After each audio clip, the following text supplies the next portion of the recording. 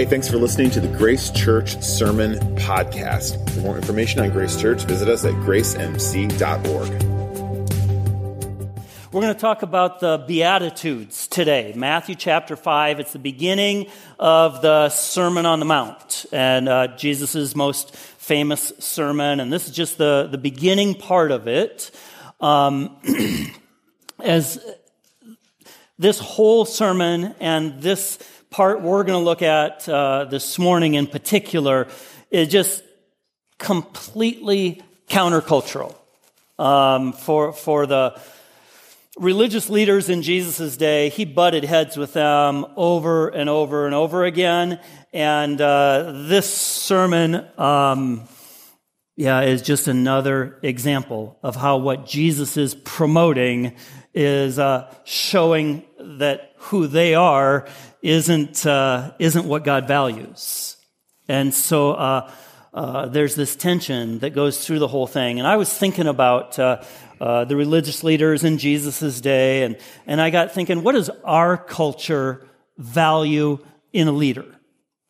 Okay, and I'm not talking about what qualities do we want in somebody who's a friend or that kind of thing, like relational qualities exactly. I'm like, someone that you would elect or vote for. Or if you think about what are the values of Washington, D.C. and all our electorate out there.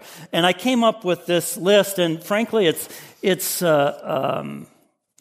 probably off the mark in a lot of ways. But we value confidence, intelligence, education, experience, insight, charisma. We value people who are really self-assured, together, whatever that means. Or maybe I should say people who are good at hiding their faults. I mean, that's kind of the same as having it together. Influential, self-made, successful, creative, and well-spoken. Okay, so the religious leaders in Jesus' day, they probably had more similarities to that list and how we might think of cultural values about leadership than they have to what you might think of as what the qualities we look for in a pastor.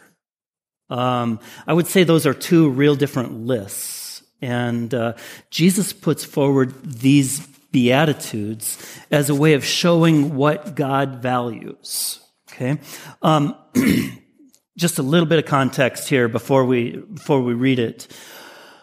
By this time, when we get to Matthew chapter 5, Jesus, as well as John the Baptist, have been throwing out this phrase all over the place, the kingdom of God. Okay, right at the end of the previous chapter, it says, Jesus traveled through the region announcing the good news about the kingdom. So as we read and we process the kind of character that God blesses, we think about the promises that God gives, we need to understand Jesus is describing kingdom people. Okay? Describing kingdom people. Promises that are connected to being part of his kingdom. All right? I think it's important that we don't think of this just as a new list. All right? So the Jewish leaders of Jesus' day were experts in the Old Testament law. And to summarize that, it'd be to say, in all these rules and laws, experts in that, and in all the corollaries they had accumulated through many generations that go along with the law. Experts in rules and rules connected to rules and so on and so on. And that was their idea about how a person is made right with God. And that was the example that people had. And Jesus puts forward something that's really, really different from that. Instead of obey all these things and do everything right, and then God will be happy with you, Jesus puts forward things that are more inward qualities. And certainly these qualities are things we should try to have, right? Mercy, humility, etc. Excellent. Try to have those. But let's make sure we realize Jesus isn't just substituting a new list for an old one. Okay, it used to be you behave in this way, and now I'm saying it's not like that. You just have to have these qualities. And if you achieve enough of them, then God will be really happy with you and you'll be all good. That's not what Jesus is saying about entrance into his kingdom. Okay, we'll come back to that in a little bit. But I want to start by reading Matthew 5, 1 through 12. One day as he saw the crowds gathering, Jesus went up on the mountainside and sat down. His disciples gathered around him and he began to teach them. God blesses those who are poor and realize their need for him, for the kingdom of heaven is theirs. God blesses those who mourn, for they'll be comforted. God blesses those who are humble, for they'll inherit the whole earth. God blesses those who hunger and thirst for justice, for they'll be satisfied. God blesses those who are merciful, for they will be shown mercy. God blesses those whose hearts are pure, for they will see God. God blesses those who work for peace, for they'll be called the children of God. God blesses those who are persecuted for doing right, for the kingdom of heaven is theirs. God blesses you when people mock you and persecute you and lie about you and say all sorts of evil things against you because you're my followers. Be happy about it. Be very glad, for a great reward awaits you in heaven. And remember, the ancient prophets were persecuted in the same way. God blesses those. Let's start with what in the world does that mean? Blessed. Some of you might have Bibles that use the word happy right there. And the reason that our different translations have different words there is because there's not one word that's really perfect in English for what that's describing. I did the homework, and in reading about Matthew, this is what I found. Okay, this is from, what's his name? Michael. I got it here, just a second. Michael Wilkins, sorry. This is from Michael Wilkins' commentary on Matthew. This is what he says. Blessed means being in a relationship with God and receiving something from God that can be experienced even when one doesn't feel happy or experience good fortune. Okay, so in my own words, what he's saying is that being blessed has to do with our relationship with God, and that this blessing is more significant than feeling happy. This blessing is more significant than having things go well for you. Being blessed means that on a bad day, it's still true. I can still acknowledge that I'm blessed by God and be thankful for those blessings, even when things go wrong and I don't feel all warm and fuzzy. Okay? I want to go back again and reread these kingdom qualities. These are things that God values, but I'm just going to read the first half of the phrase. And then later we'll read the second part, the promise part. So these are the things that God values, the things that God blesses. He blesses those who are poor and realize their need for him. A lot of translations say poor in spirit. Blesses those who are poor in spirit. He blesses those who mourn, those who are humble, those who hunger and thirst for justice, those who are merciful, those whose hearts are pure, those who work for peace. It says God blesses those who are persecuted for doing right. He blesses you when people mock you and persecute you and lie about you and say all sorts of evil against you because you're my followers. So he blesses those who are persecuted or opposed. Okay? I just want to say, I already pointed out how countercultural that is. You know, when we think about who would we want to elect, yeah, those who mourn. You know, we might say humble. Yeah, we might go for that. We might go for hungry and thirsty for justice, pure-hearted, persecuted, maybe not so much. maybe not so much. But I also want to illustrate for you how incredibly relevant, practical these things are for us. Okay? For us, all these years after Jesus spoke it, these come right home. Okay? Have you ever been in a situation where you're the expert in the room? It happens to me all the time. Every time I'm with a group of 4-year-olds, it's like I'm the expert in the room. Okay? Actually, I had this situation, so I'm a leader of a missions organization, so I know a little bit about geography because we got people in all these different countries, right? And I feel like I'm supposed to know that, and so sometimes I kind of fake it. Like I really know all stuff. So I was talking to this other mission leader, and we were talking about Sierra Leone. And I did know, that's in Africa. But earlier in the day, I had been with somebody looking at this map of Africa, and I can't remember why we were having that discussion, but we were looking at these countries, Liberia, Ghana, Sierra Leone, right on the African map. And so then later, I'm having this conversation, and this guy says, we've got a bunch of missionary staff in Sierra Leone. You know where that is in West Africa? Oh, yeah. I said, right by Liberia. I'm trying to present, look how much I know, when really I'm pretty clueless, except for the rivers, the Nile is in Egypt. The Mount Everest is in Nepal, and after that, it's fuzzy. Okay? He blesses those who realize their need for Him. They don't rely on their own self-knowledge. They're not looking to self-promote. Those who are dependent. Okay? Some of you, I know, have experienced this in various ways. Some of you have been through a life situation that's just really kind of crushing. And, you've been through some sort of bad abuse,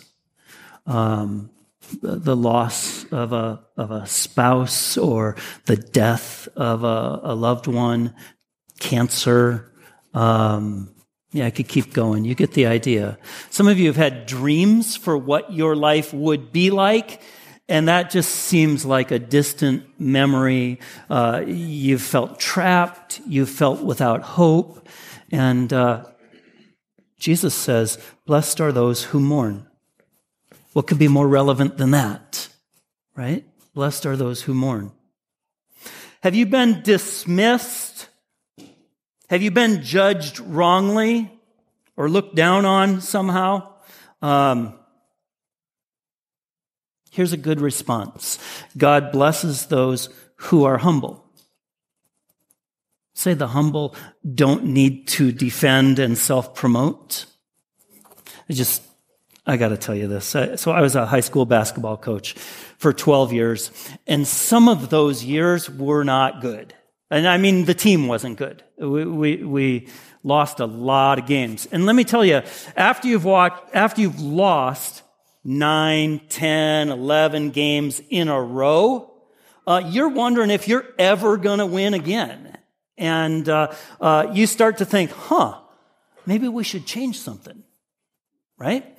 And or the good coaches at least think that.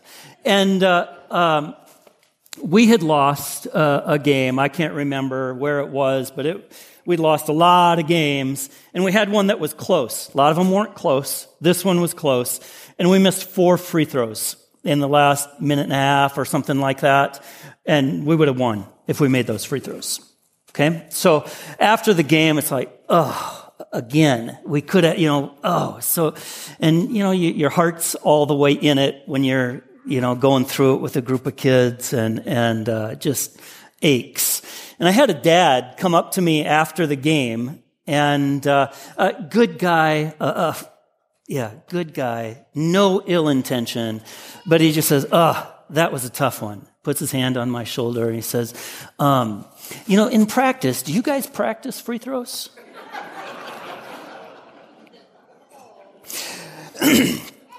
I'm telling you, I about jumped out of my body, out of my skin. I wanted to bring the full force of my righteous sarcasm down on him. I've never thought of that. You think we should practice those? Whoa, where were you at the beginning of the season? We could have won all those games if free throws,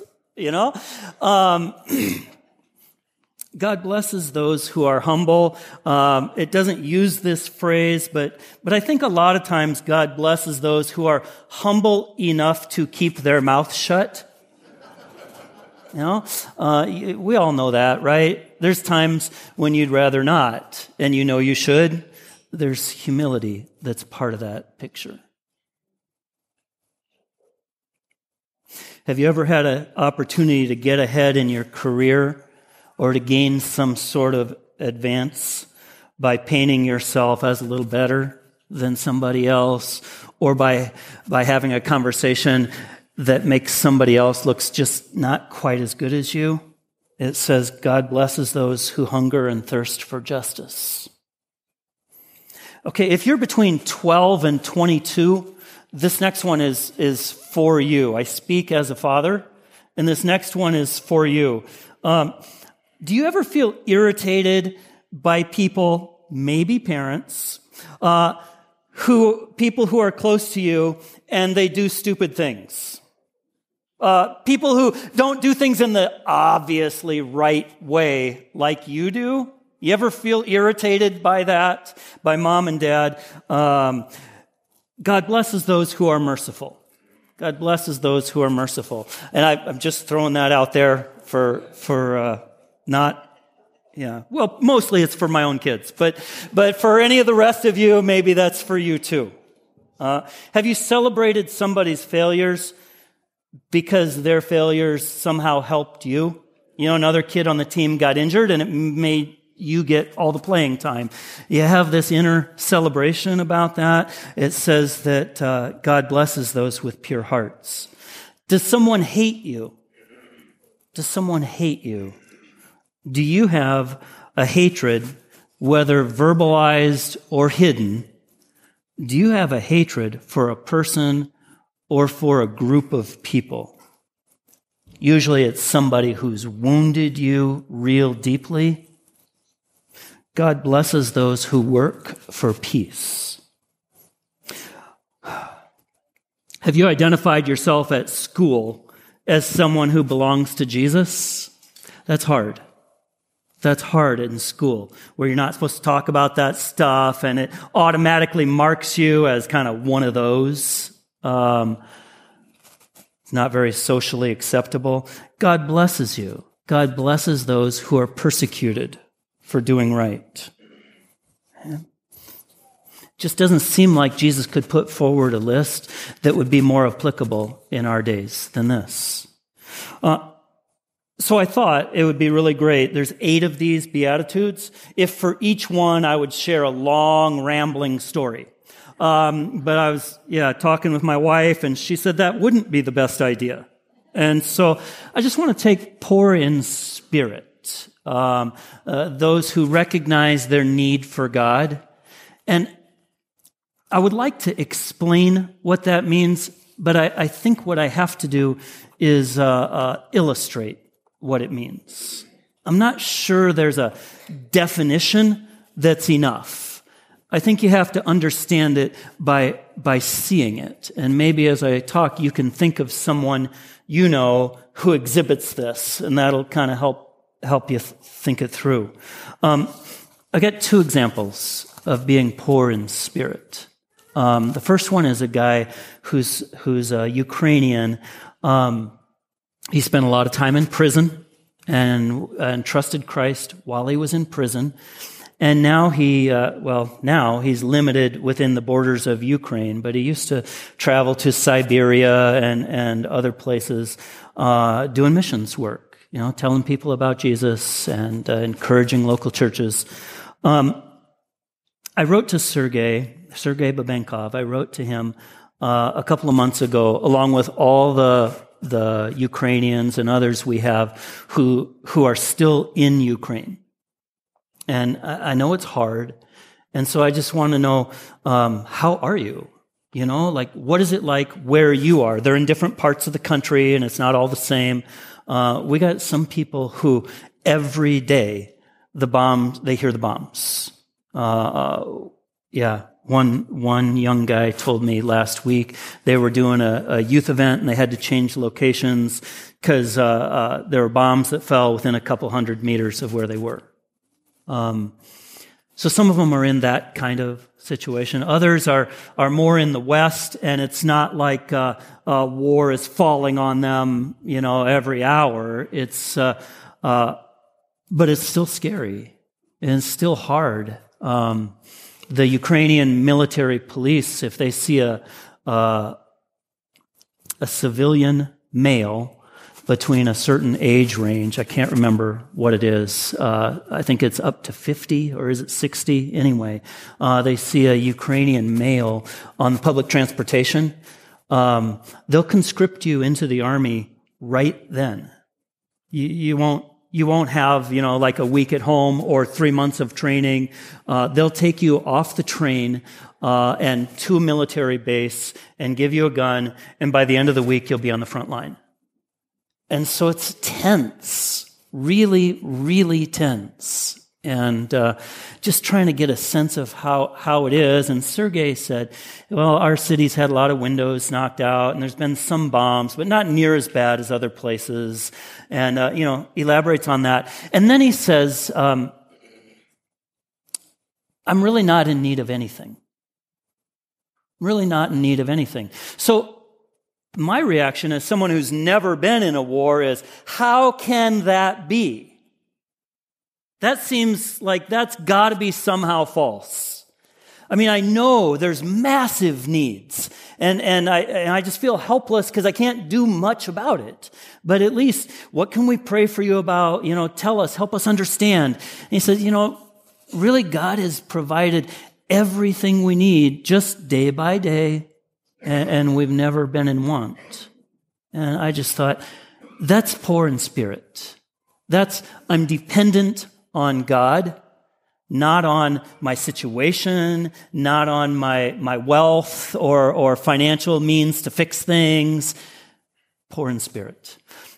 Second example might help you see this. About a year ago, we made a major transition at IM. A lot of you know Darwin Anderson. He was the president of IM for many years, and he stepped out of that role, and I became the president. And like any transition, it required more communication than we did. Okay? There was just always things that we would have been better off to have talked about more. And I respect and love him, and he's mentored me. And so I don't say this with any criticism toward him, but there was a day when we sat together, and I was frustrated. Like I said, respectful, but I said, what is it that you want in this transition? And I did. I had a little bit of a tone. I don't know how to make this go well. And a little bit exasperated because I felt like it should be better. And his answer, with a little bit of this, a little bit of thoughtful, quiet, he said, Brent, I just think those are the wrong questions. He said, I don't think you need to do something to make this transition go well. He said, really, it's not about you. He said, for this to go well, he said, I need to just kind of get over myself. And if I can get over my pride and my sense of needing to lead and that kind of stuff, any of this tension or communication struggle and that kind of stuff, it'll be okay. It'll be okay. And we affirmed to each other that we love each other too much to have it not go well, and to not work on our communication and all that stuff. But that statement, that wasn't what I meant when I asked those questions. And so I was surprised when he came back with, no, I got to get over myself here. And that'll make it better for you, not just for me. To me, that's poor in spirit. It means depending on God and others and letting go of your self-sufficiency. So let me give you a little homework assignment, okay? You can put it up there, Kayla. How does my pride keep me from enjoying God's kingdom promises?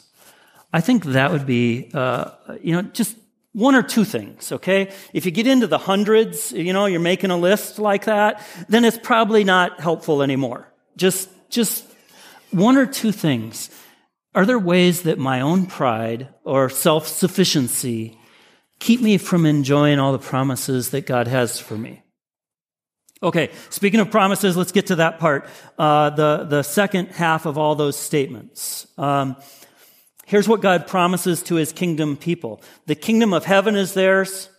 They will be comforted. They will inherit the whole earth. They'll be satisfied. They'll be shown mercy. They will see God. They'll be called the children of God. And again, the kingdom of heaven is theirs. A great reward awaits them in heaven. So a couple things about these promises. The first and the last one, it says is. It's present tense. That means the kingdom of heaven is ours. If you've trusted Jesus as your Savior, that's true today. The other ones say will be. So you might say, wait a second, where is my comforter? I'm waiting. And where is the justice? I've been treated wrongly. Where is my justice? And the Lord is saying, you are a member of my kingdom, a citizen of my kingdom. You are part of my family, and that justice is coming. That comfort, you're going to know it all the way. Now, of course, we can experience some of it, but there's coming a day when that's going to be complete. So there's a right now and a not all the way yet thing going on here.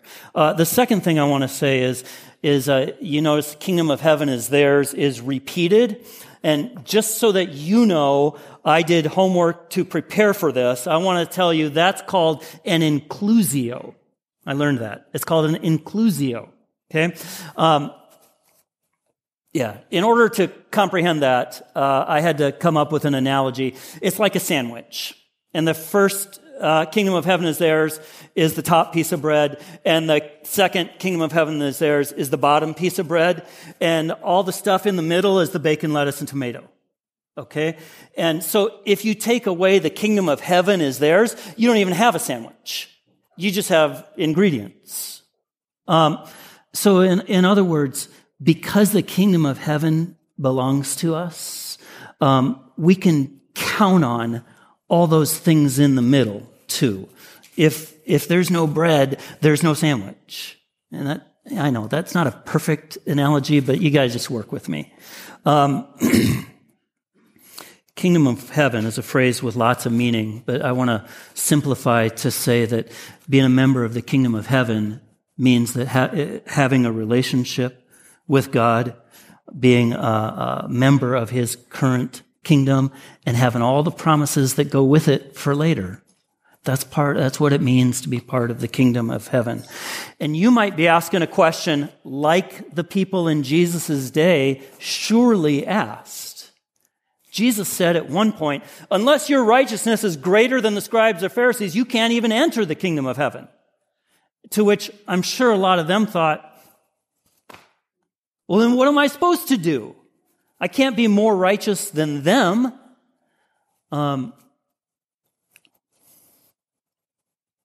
Let me just say as simply as I can, concisely, admit that you need Jesus. You don't have some self-effort, whether it's about character or deeds. You don't have enough of that, whatever it is, to earn your way into God's family. You'll never be good enough to make that thing with the scales. My good deeds are more than my bad deeds, so God will probably be That's garbage. Okay? Admit, I need Jesus. Second, what Jesus did on the cross is the ultimate expression of how much he loves you. Okay, so you can't get into God's kingdom, and he says, I'll make a way. And Jesus on the cross is that way. He loved you that much. Like it says in Romans, he demonstrates his love in that while we were still sinners, while we were still going the wrong way, he showed his love for us. Okay? So what does God want from me then? If it's not earn up all these qualities and stuff, and the answer is short, it's trust him. We talk about having faith in him, trust him, all the way. I think you could start that today by saying, Jesus, I surrender. I surrender. I know I don't have, I can't do it. I need you. I need you. Would you please take charge? I trust you to do that.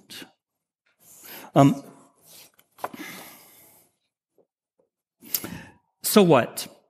Last week, Ryan in his sermon finished with, so what? I love that. It's a perfect way to finish the message. And in our text today, I think the verses answer that for themselves.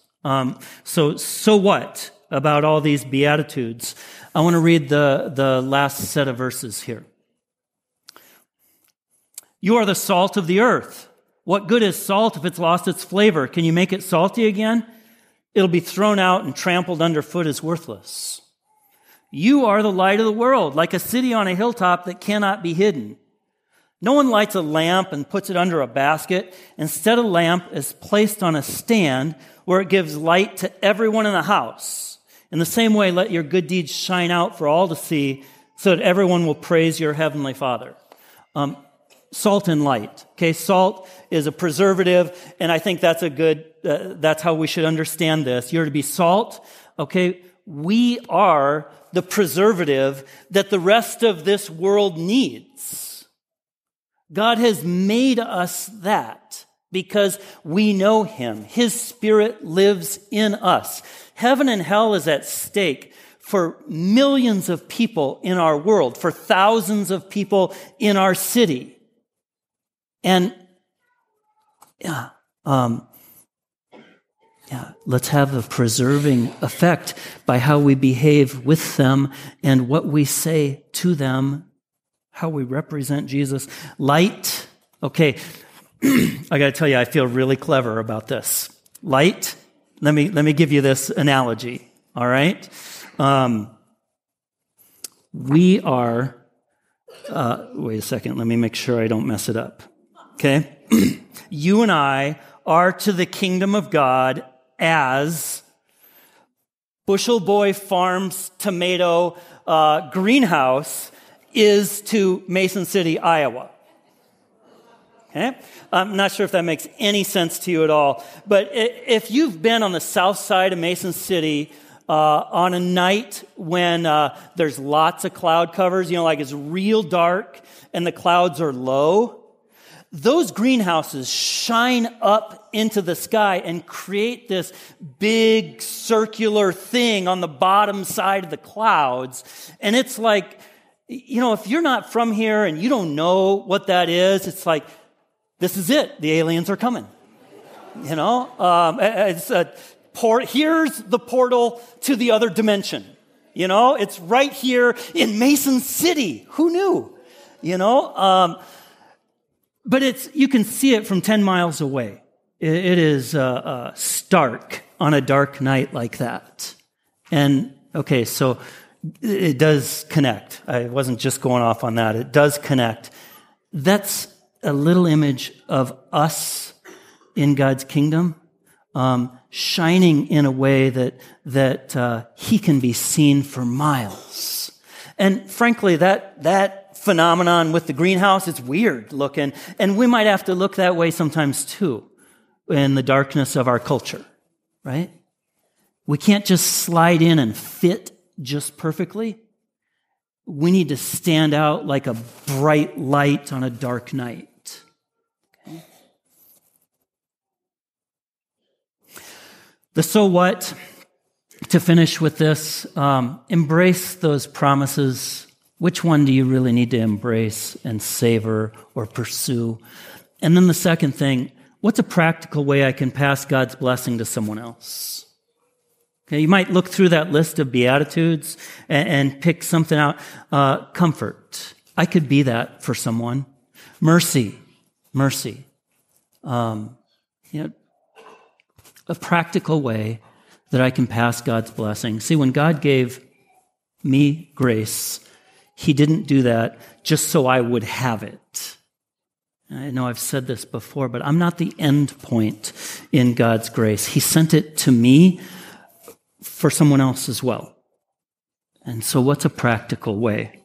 Okay, let's pray. Lord, we thank you for this time together in your word, and just ask that you'd help us to be doers, not just hearers of it. I pray that the little part that needs to sink in really would, and that you'd lead us and we'd be faithful to follow you. We thank you, Lord, for your promises, for your grace to us. In Jesus' name, amen.